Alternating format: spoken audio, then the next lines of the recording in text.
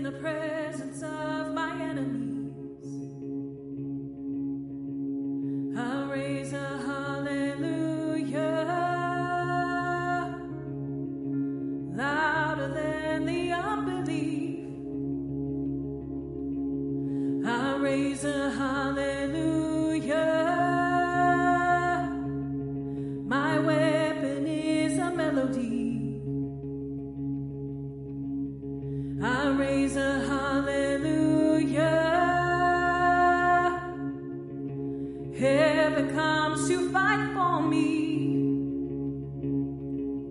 I raise a hallelujah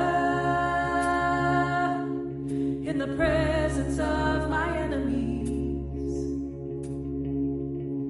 I raise a hallelujah.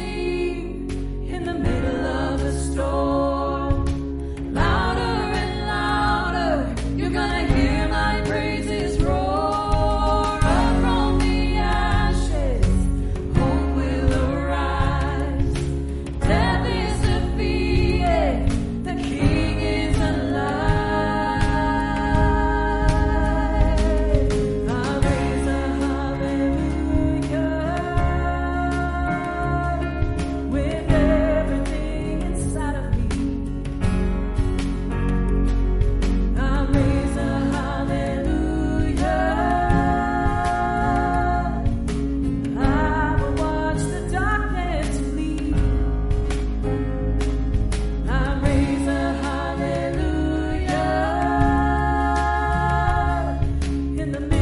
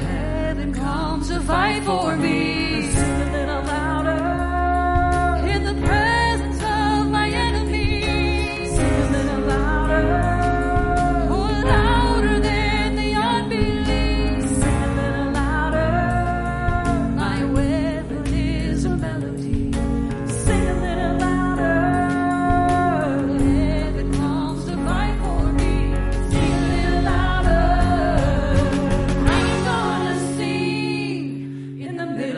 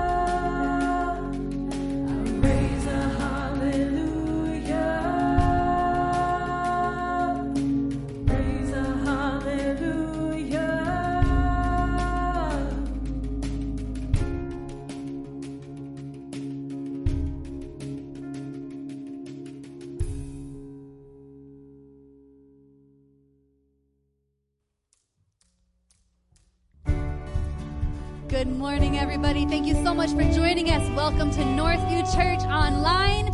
It is wonderful to be with you all today. We're kicking it off again this week with praise and worship. And our call to worship this week comes from Psalm 92, and it says, "It is good to praise the Lord and make music to your name, O Most High, to proclaim your love in the morning and your faithfulness at night. For you make me glad by your deeds, O Lord. I sing for joy at the work of your hands."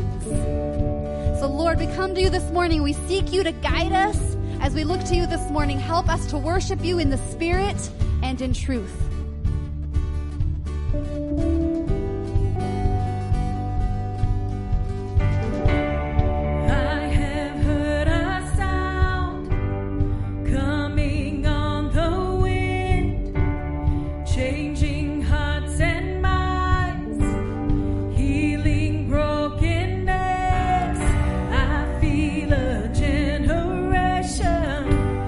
Breaking through despair,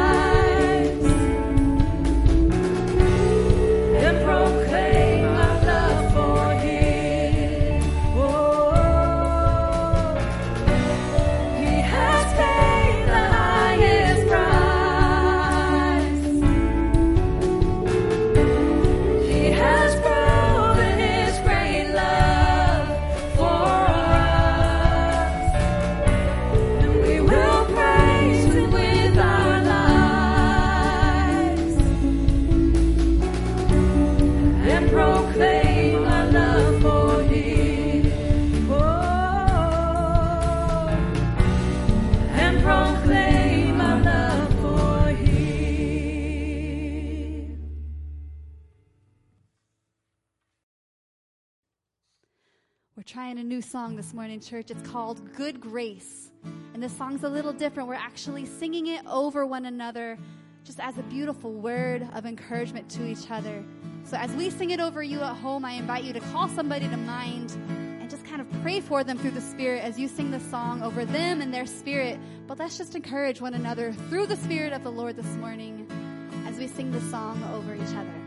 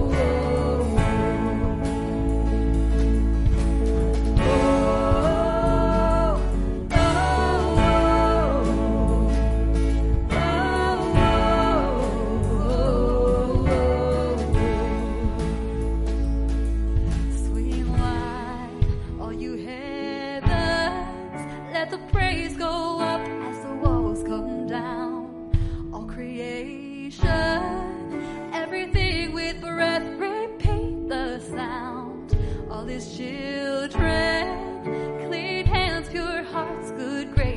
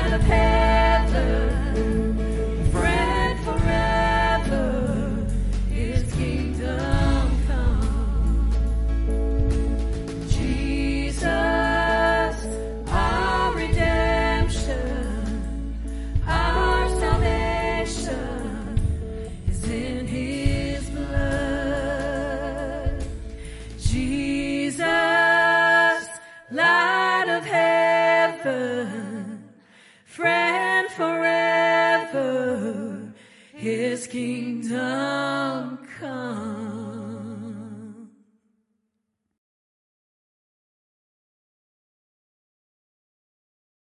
Thank you, Esther and the team, for leading us in worship. We deeply appreciate that. We've got a really neat opportunity this morning. Last week we heard from Scott and Noelle Hardaway and what they're doing on the mission field. We have another mission field very close to us. It's over in Monroe. It's the 5 prison system there. And one of my beloved friends, John Burkholder, is one of the chaplains up there and runs a ministry called Cascade Prison Ministry. It's a vibrant ministry. John is one of the most courageous and faithful men I know. And we have a chance. I was supposed to be up in Canada, actually, speaking at a retreat this weekend. That got clobbered because of the COVID-19 thing. But we wanted to have John be able to come and speak to Northview. Many of you know him. You know of the ministry. But I thought it'd be really worth hearing what's going on up there and what they're doing and how the Lord is working. So we're going to invite John. So John, come up and share with us.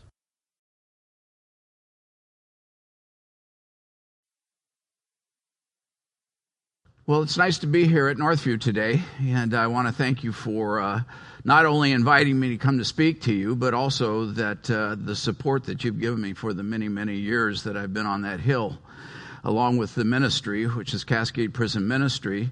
And again, I just happy to be here and to be able to take you on this presentation and the tour of what a prison looks like up there on the hill in Monroe, Washington.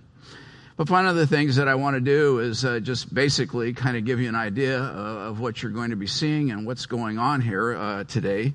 And, I had a very unusual experience yesterday. I worked with concrete, something I've never done in my life. But a friend of mine who grew up in a masonry family told me that he would help me put a patio or a working pad next to my shop and shed that's in my backyard.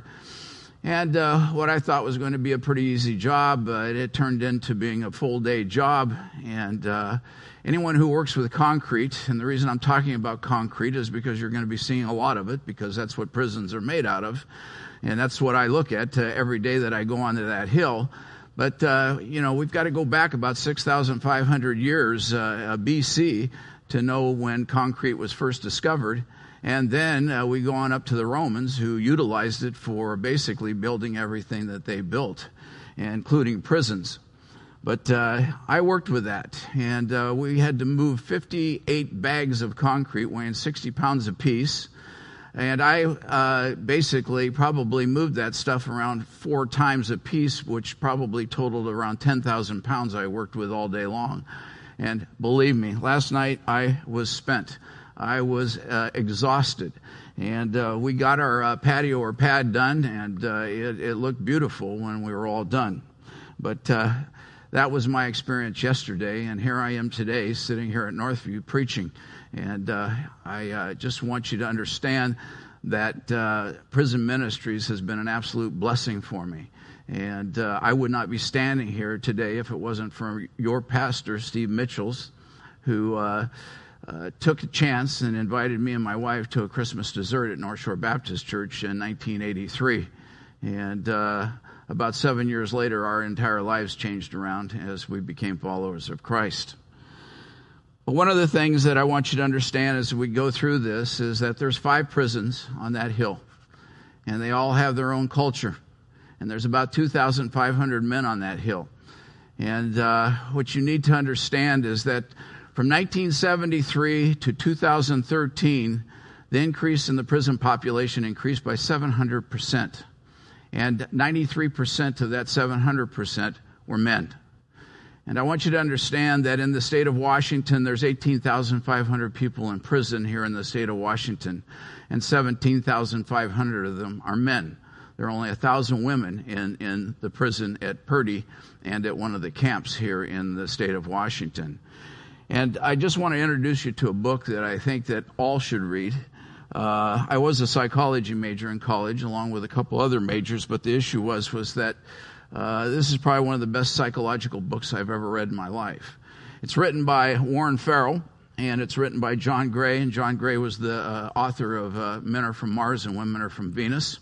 And it's probably one of the best psychology books I've ever read in the sense that it's giving you the studies and it's giving you the reason why boys are being locked up in prison, why boys are suffering from ADHD, why boys are suffering from depression, why 6 boys to 1 girl are committing suicide in this nation today, and why many, many more boys go on drugs and alcohol and suffer from those types of things.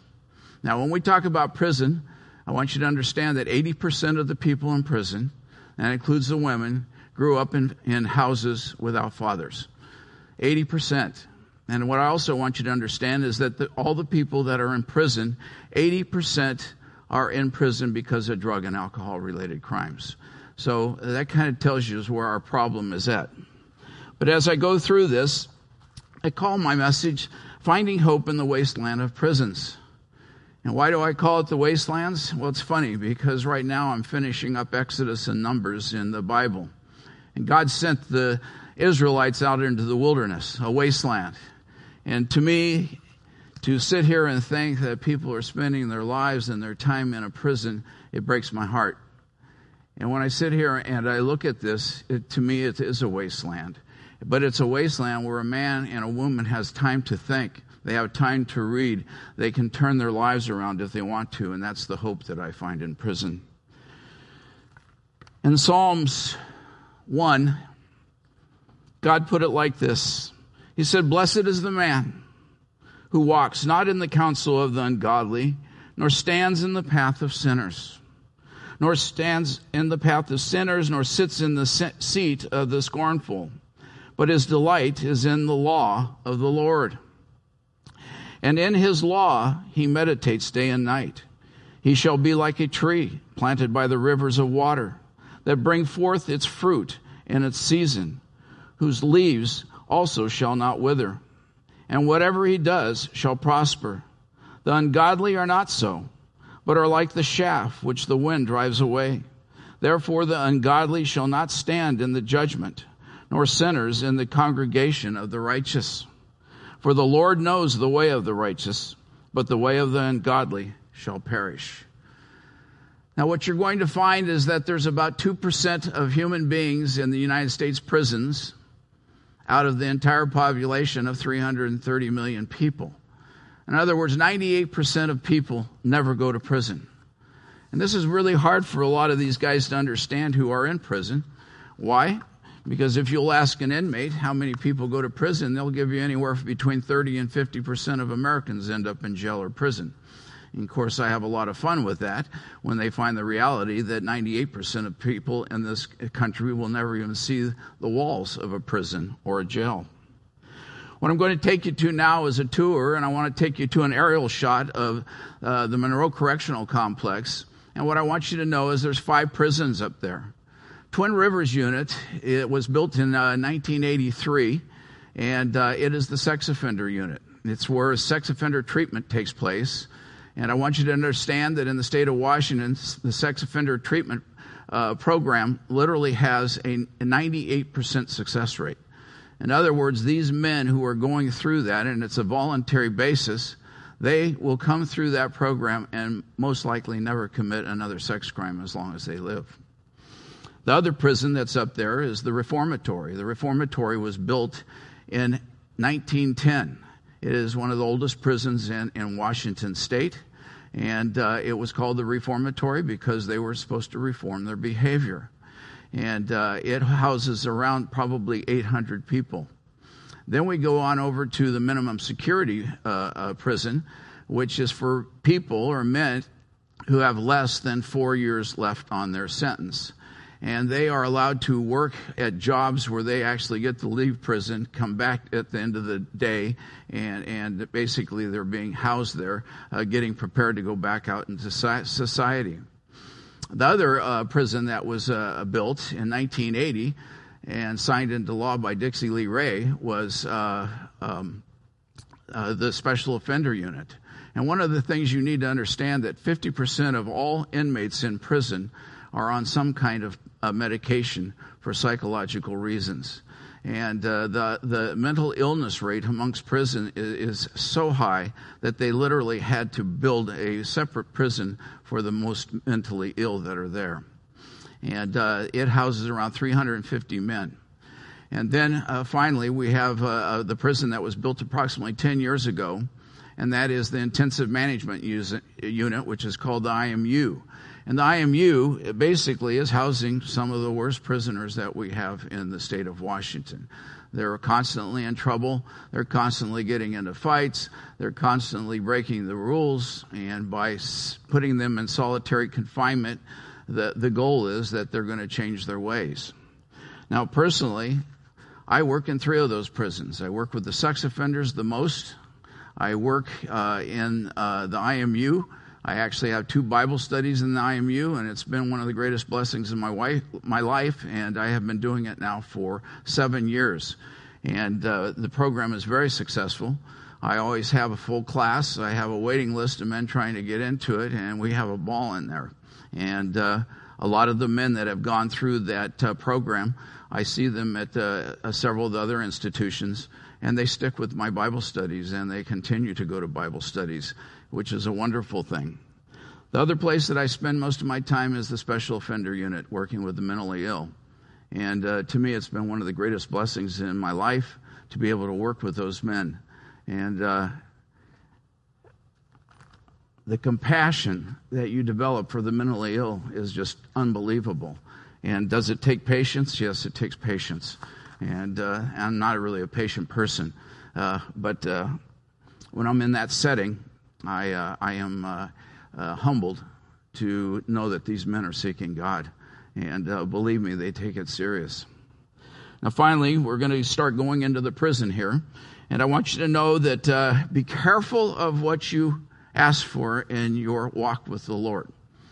In 1995, I started taking the Bible seriously. I started basically studying like I should study. And I was taking my Christianity in sincerity. And I was 41 years old when I came to the Lord. And the point I'm making is that that was in 1991. And within 4 years, I made a vow that any door that I would open or that God would open for me, I'd walk through. Now, little did I know that every door I was going to walk through was going to slam shut behind me and lock. And those are the doors that I walk through on a daily basis on that hill. And they're noisy and they're scary. And it's a very, very strange feeling to be walking through something knowing that you can't get through that 3-inch steel door. So this first slide, moving from the aerial shot, is one of the doors that you would go through at the reformatory. And it's solid steel. And believe me, you're not going to get it open if you want to get out, and they don't want you out. The next scene is basically main control. Now, main control, believe it or not, is controlling all the doors inside that prison. In other words, the doors that are being controlled are the ones they can open electrically or they can be opened manually. But the issue is they are controlling the prison from this one booth. And it's usually got 2 people working in it. And they control everything. They don't want you getting into that prison, you're not getting in. And if you want to get out of that prison, they don't want you out, you're not getting out. And those are your next 2 slides. Now, finally, as you go through these 2 big old doors, the gate and the solid steel door, now you're walking down this corridor. And this corridor is a long corridor starting to move out into the main part of the prison. And you're going to walk by what's called the IK. Now, the IK is the inmate kitchen. And this is where the men eat. It's the cafeteria. And what you're going to see is lots of tables bolted to the floor that have seats that are welded to the table, and basically so nothing can turn into a riot type situation because of things. They eat with what are called sporfs, which is a half spoon, half fork, and they're made out of very soft plastic, and they're a pain in the neck to eat with, but that's what they use. And this is where a lot of problems have happened, is in IKs or in the kitchen area with fights and things like that. And this is also where all their food is cooked. And that's what you're going to be walking by as you go down this long corridor out to the outside of the prison. Now, as we go into the prison, you're going to see a big tower. And this tower is sitting here looking over the baseball field and the football field and everywhere where they're outside. And then it's also overlooking the chapel and the PAB, or the public access building. And it is basically where the inmates go out to play or get baseball, or they are involved with other type of activities such as weightlifting and whatever. And another thing that you're going to be seeing is lots of razor wire. This entire institution, I don't care whether you're at the special offender or Twin Rivers or whatever, it is surrounded by razor wire, and you're not going to get out of this prison by trying to go climb over the fence. I will guarantee you that. So anyway, this is basically what this prison looks like. And then you're going to go through another gate that's locked and controlled by main control. And a buzzer will go off, and you'll walk through that. And as you walk through, you're going to see all these buildings in the back, and it was the industrial area. Now, the industrial area doesn't exist anymore. In fact, the industrial area has all moved over to Twin Rivers because we had these big, large buildings that were built for business and working. And this is where the clothes are washed. This is where commissary is. This is where things are distributed, and they take care of basically the whole hill with laundry and this type of stuff. Now, this provides jobs for the inmates so that they can make a little bit of money. Now, understand that an inmate makes 42 cents an hour. Okay, yes, that's below minimum wage, but they also get free room and board. So that's one of the things that they compensate that 42 cents an hour, which basically gives them $55 a month. So what you're going to see is the industrial area.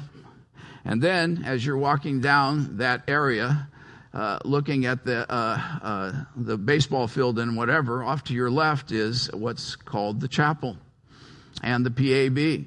Now, the chapel is a beautiful chapel, as you can see. It seats around 200 men. And in that chapel, what you have is it was built in the 1970s by all the churches here in Snohomish County. And they pitched in the money to build this beautiful brick chapel. And this chapel has served these men for over 40 years now. So it was a nice donation by the community of Christians who wanted these men to hear the gospel and to have a chance to worship. Now, as you sit here and you go through this next gate, you're going to be looking at an old building, again, which was Industries. And it's not being used for much of anything at this point in history, but I'm sure they'll find a use for it for something. And then you're going to be looking at the wall, and you're going to be looking at one of the lookout towers that's on that wall. And I want you to understand that every man that is in that guard tower is supplied with an M16 semi-automatic weapon. They have rubber bullets and they have real bullets. And their job is to make sure that no one gets over that wall. Their job is also to make sure that if there is a riot out in the outer area or in the baseball field, that basically they will be able to shoot into that crowd and stop it in any way that they have to. Now, there haven't been a lot of riots at the reformatory, but there's been some. And they can get very violent and very deadly. And these are one of the things that custody officers put up with on a daily basis, not knowing what's going to happen a lot of times. Now, we're going to go down this long hallway, and what you're going to see is cells. And this is the segregation area at the WSR, at the reformatory. Now, I told you about 10 years ago they built the IMU. That replaced this segregation area. And again, the IMU is the Intensive Management Unit, and this is what this was used at WSR. And believe me, this is not a place you want to be in. It's noisy, and it is not comfortable, and you'll see why as we go to the next slide and we look at the cell that is there for these men. The cell is complete concrete.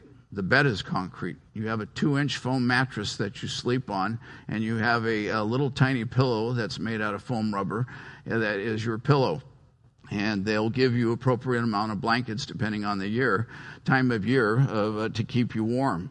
But this cell is 9 feet by 6 feet, and it is made for one man only. And this is why they call it solitary confinement. So we're going to go through another gate, and we're going to go through some more razor wire and cyclone fencing. And now we're going to move on into the tiers of WSR. Now, basically, the tiers in WSR, they're 3 stories high. Now, they had to build literally railings all around them because too many men were committing suicide by jumping off of these tiers. So now they've got it blocked so that they cannot jump off. But these tiers, you'll see that the cells are bars and they're open, but all of these cells now are single-celled men. In other words, they don't have cellies anymore.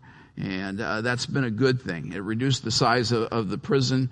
And as you look at these tiers, you can see there's not a lot of privacy. And inside these tiers, you're going to see that these bunks in this particular area are made out of steel. You have a 2-inch foam rubber mattress, and again, the little pillow. You have a toilet inside of the cell, and you have a wash basin. And you have some storage area. Now, these were set up for 2 men, but we're not putting 2 men in the single cells anymore because it's just too small of an area for 2 men to be living. But anyone who thinks that these guys are on vacation, you're sadly mistaken. And it's one of the things that when you're in corrections, you learn quickly that, going to prison is the punishment. To be segregated from society is the punishment. Making their lives a living hell is not part of the equation. And the thing is that I go in there to do programs, positive things, so that these men can change their lives and understand what transformation looks like. Probably one of the most influential scriptures I ever read was in the book of Ezekiel. And as I was reading through the Old Testament and came across Ezekiel chapter 18, it just opened my eyes to what kind of God we live with and who created us. And this is what he says in Ezekiel 18, 20, 23. He says, "The soul who sins shall die. The son shall not bear the guilt of the father, nor the father bear the guilt of the son. The righteousness of the righteous shall be upon himself, and the wickedness of the wicked shall be upon himself. But if a wicked man turns from all his sins which he has committed, keeps all my statutes, and does what is lawful and right, he shall surely live, he shall not die. None of the transgressions which he has committed shall be remembered against him. Because of the righteousness which he has done, he shall live. Do I have any pleasure at all that the wicked should die, says the Lord God, and not that he should turn from his ways and live?" Now, what's interesting about Ezekiel, it also quotes in there that the man who was good and then decides he wants to become evil and do the same things that the evil man does, all that good that he did will be forgotten and he will die. So the issue is, it's about finishing that race. It's about changing your life and transforming into the man that God wants you to be. And I get constantly, when I do this presentation at other churches, is, do you really believe these men can change? I go, yeah, I know they can change.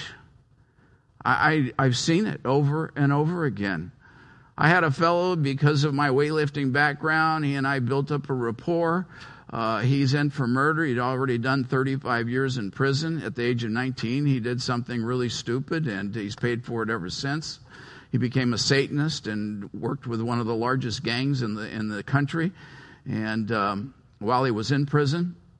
And this is not somebody you want to mess with. He's about 6'5" and 270 pounds, and he's very powerful. And he started coming to my Bible studies, and he started asking some really, really great questions. And I was like, well, this is interesting, And anyway, we started to build up a rapport. And about 2 years after coming to my Bible studies, he came to the Lord. And today he's in Bible studies. He's in TUMI, which is an outside class that comes in as a seminary level, and getting A's in that class. And this isn't the same man that went to prison at the age of 19, and now he's 50 years old. And he's changed dramatically. And I'm just so proud to have been part of that transformation. And I continue to be. And those are the things that you've got to look at. So we're looking at Ezekiel, and at the next slide, you're going to see a man sitting in his cell reading his Bible. And if you think that these guys don't know their Bible, I got news for you. They got plenty of time to study. They got plenty of time to read. And if you don't know your stuff, they will eat you for lunch in those Bible studies. So you better go in there prepared if you ever want to work with inmates who are serious about their Christian faith. The next slide is also the same man reading his Bible. And a lot of times they look for solitude so they can do this. But one of the things that we started up on the prison was called family worship. We started family worship about 16 years ago, and we started at the Twin Rivers unit, which has a different kind of culture in the sense that these men, we have a pretty large Christian body at Twin Rivers, and we started family worship, which meant that their loved ones, their friends, their children could come and worship with them in a regular church service that we put on. My worship team is inmates who are very talented musicians and love the Lord. And we usually have a packed house at Twin Rivers on the days that we have family worship. We usually draw around 120 to 140 people. And it's a large crowd for a prison visiting room. And we're the only prison in the United States who does this. And believe me, it has been an absolute blessing to see these men come back with their families, to see fathers reunited with their sons, to see them with their children, and just see how positive it is. And the next slide is basically a couple that I ran into because of family worship and because at Twin Rivers. And the young fellow on the left there, his name is Lawrence. Now, when you understand the backgrounds of some of these people in prison and understand the fatherlessness that goes on in that prison and some of the dysfunctionalism that these people grow up in, you kind of understand why they are where they're at. Lawrence he was the 39th child of 41 that his father brought into this world and had absolutely no relationship with. And he was on the streets by the time he was about 11 years old, and working with the gangs. And the young blonde lady with him is his wife, Jessica. And Jessica was on the streets by the time she was 12. Her mother was 15 when she had her and didn't want her. And basically they fought like cats and dogs, and she ran away from home. And luckily she ran into Lawrence. Now, I say luckily, they were like Bonnie and Clyde, but the issue was that she never went to prison, nor do I think she should have. But the point is that he did. And while he was in prison, he came to the Lord because he had this idea that if he were to die, he would go to hell. And he started going to Christian things, and all of a sudden he became a Christian, and they wanted me to baptize him at family worship. So we couldn't get a baptismal in there, and all you Baptists out there that think you have to be immersed, you don't, because the Anabaptists, and we come from an Anabaptist movement, the first baptism was a pouring, where we pour the water over their heads. That was Blaylock. He was the first Catholic convert to Anabaptist to be baptized by the Anabaptists.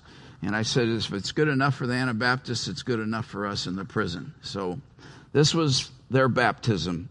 And as I poured the water over Jessica and Lawrence, it was probably one of the greatest moments of my life. And as you see them smiling down here in this last slide of them, it's one of those that I will cherish for the rest of my life. Lawrence finally was released from prison. Understand that 98% of all people in prison are going to be released to the streets at some point. And how do we want them to come out of prison? Well, I want them to come out as Christians. I want them to come out as people who want to serve the Lord. And that smile on Jessica's face, knowing the life that she had and the way she grew up, it just warms my heart every time I look at that. Now, today they're out. They're living here in this area. They have 3 little boys, and and they're very happy. In fact, I just ran into Lawrence the other day at Lowe's and got a big hug from him. I know we should have been arrested, but we weren't because of the COVID thing. But the issue is that it was just nice seeing him and hearing about Jessica and how well they're doing. So it was a good thing. But as I come to 2 Peter puts it this way, and Peter he minces no words in his letters. He says, so make every effort to apply the benefits of these promises to your life. Then your faith will produce a life of moral excellence. A life of moral excellence leads to knowing God better. Knowing God leads to self-control. Self-control leads to patient endurance. And patient endurance leads to godliness. Godliness leads to love for other Christians. And finally, you will grow to have a genuine love for everyone. The more you grow like this, the more you will become productive and useful in your knowledge of our Lord Jesus Christ. Now, I don't know if I fit all of those, but the point is that my life has transformed tremendously in the last 20-some years of being a Christian. And believe me, working in that prison has been an absolute blessing for me.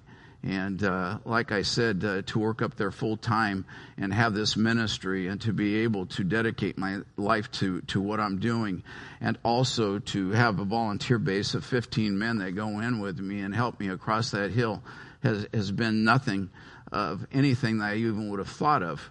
I did not come into this world thinking this is what I would be doing for the rest of my life. But as I said before, I just turned 70. I have 5 more years I'm going to dedicate to this. And I hope that they'll be beneficial for all those men that I work with. I work with 200 to 300 men a week, and the Bible studies are full, the classes are full, and it's just an absolute blessing to be able to do this. Now, if you're skeptical about can men change, I'll take you to Luke chapter 23. And it says, a signboard was nailed to the cross above him with these words, this is the King of the Jews. One of the criminals hanging beside him scoffed. So you're the Messiah, are you? Prove it by saving yourself and us too, while you're at it. But the other criminal protested, don't you fear God even when you are dying? We deserve to die for our evil deeds, but this man hasn't done anything wrong. Then he said, Jesus, remember me when you come into your kingdom. And Jesus replied, I assure you today you will be with me in paradise. Thank you. And thank you for letting me present today. Have a great day.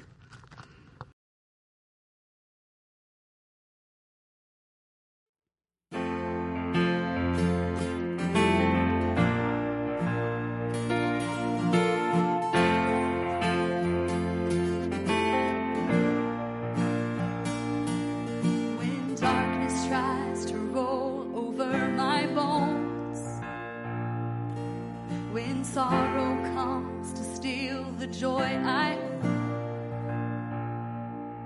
When brokenness and pain is all I know, oh, I won't be shaken. Oh, I won't be shaken.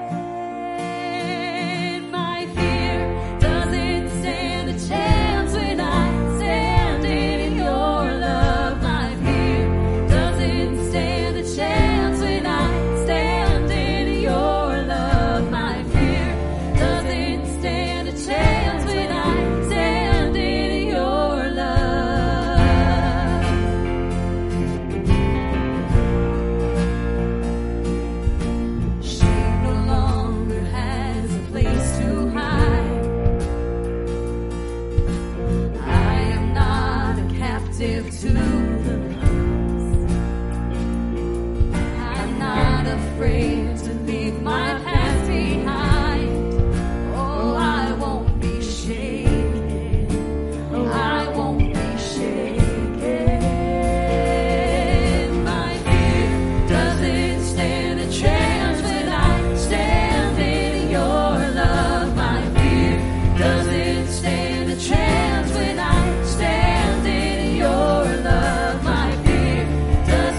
Stand a chance.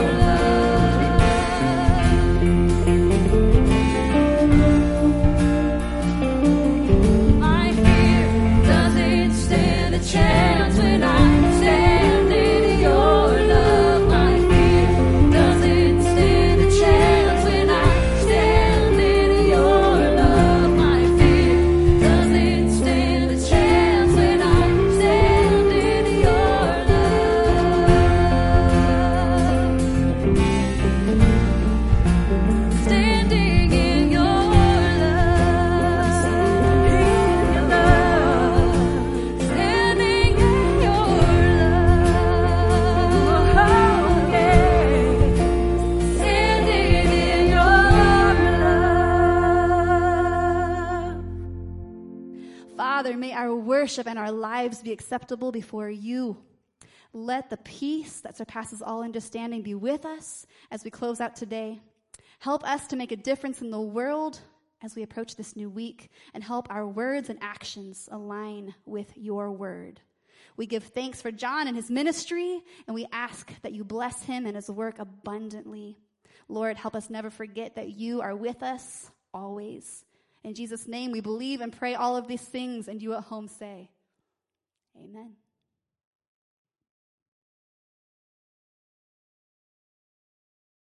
At the end of John's presentation, he often does a question and answer period, and we aren't able to do that. So we're going to do the same thing we did last week with another Zoom call.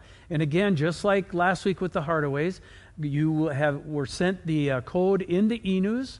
And again, you can see it's front desk at nview.org. And if you did not get that and want to participate in the Zoom conference, and we're going to just have John on. And again, Rob will moderate, and we'll do it exactly like last week. So if you would like to know more about the prison ministry, if you would like to know more about how to support John and Rita, if you'd like to know what goes on up there, then join the Zoom conference, and we'll be in on that together. So prayer points for this week, there's some critical ones. Let's first of all pray for John and Rita.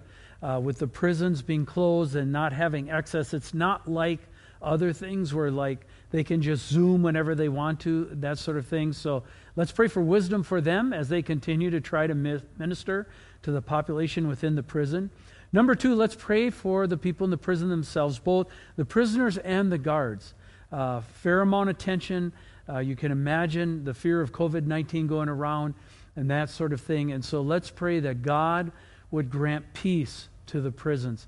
Number 3, let's pray for the investment that John and Rita have put into, and the Cascade Prison Ministry team, that they have invested in these guys. Let's pray that right now it bears fruit.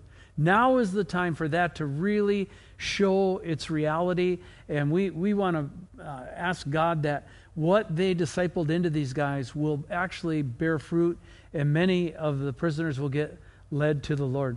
And then the last one would be, as you know, they're talking, the governor and the government are talking about releasing prisoners. A lot of these guys are ready.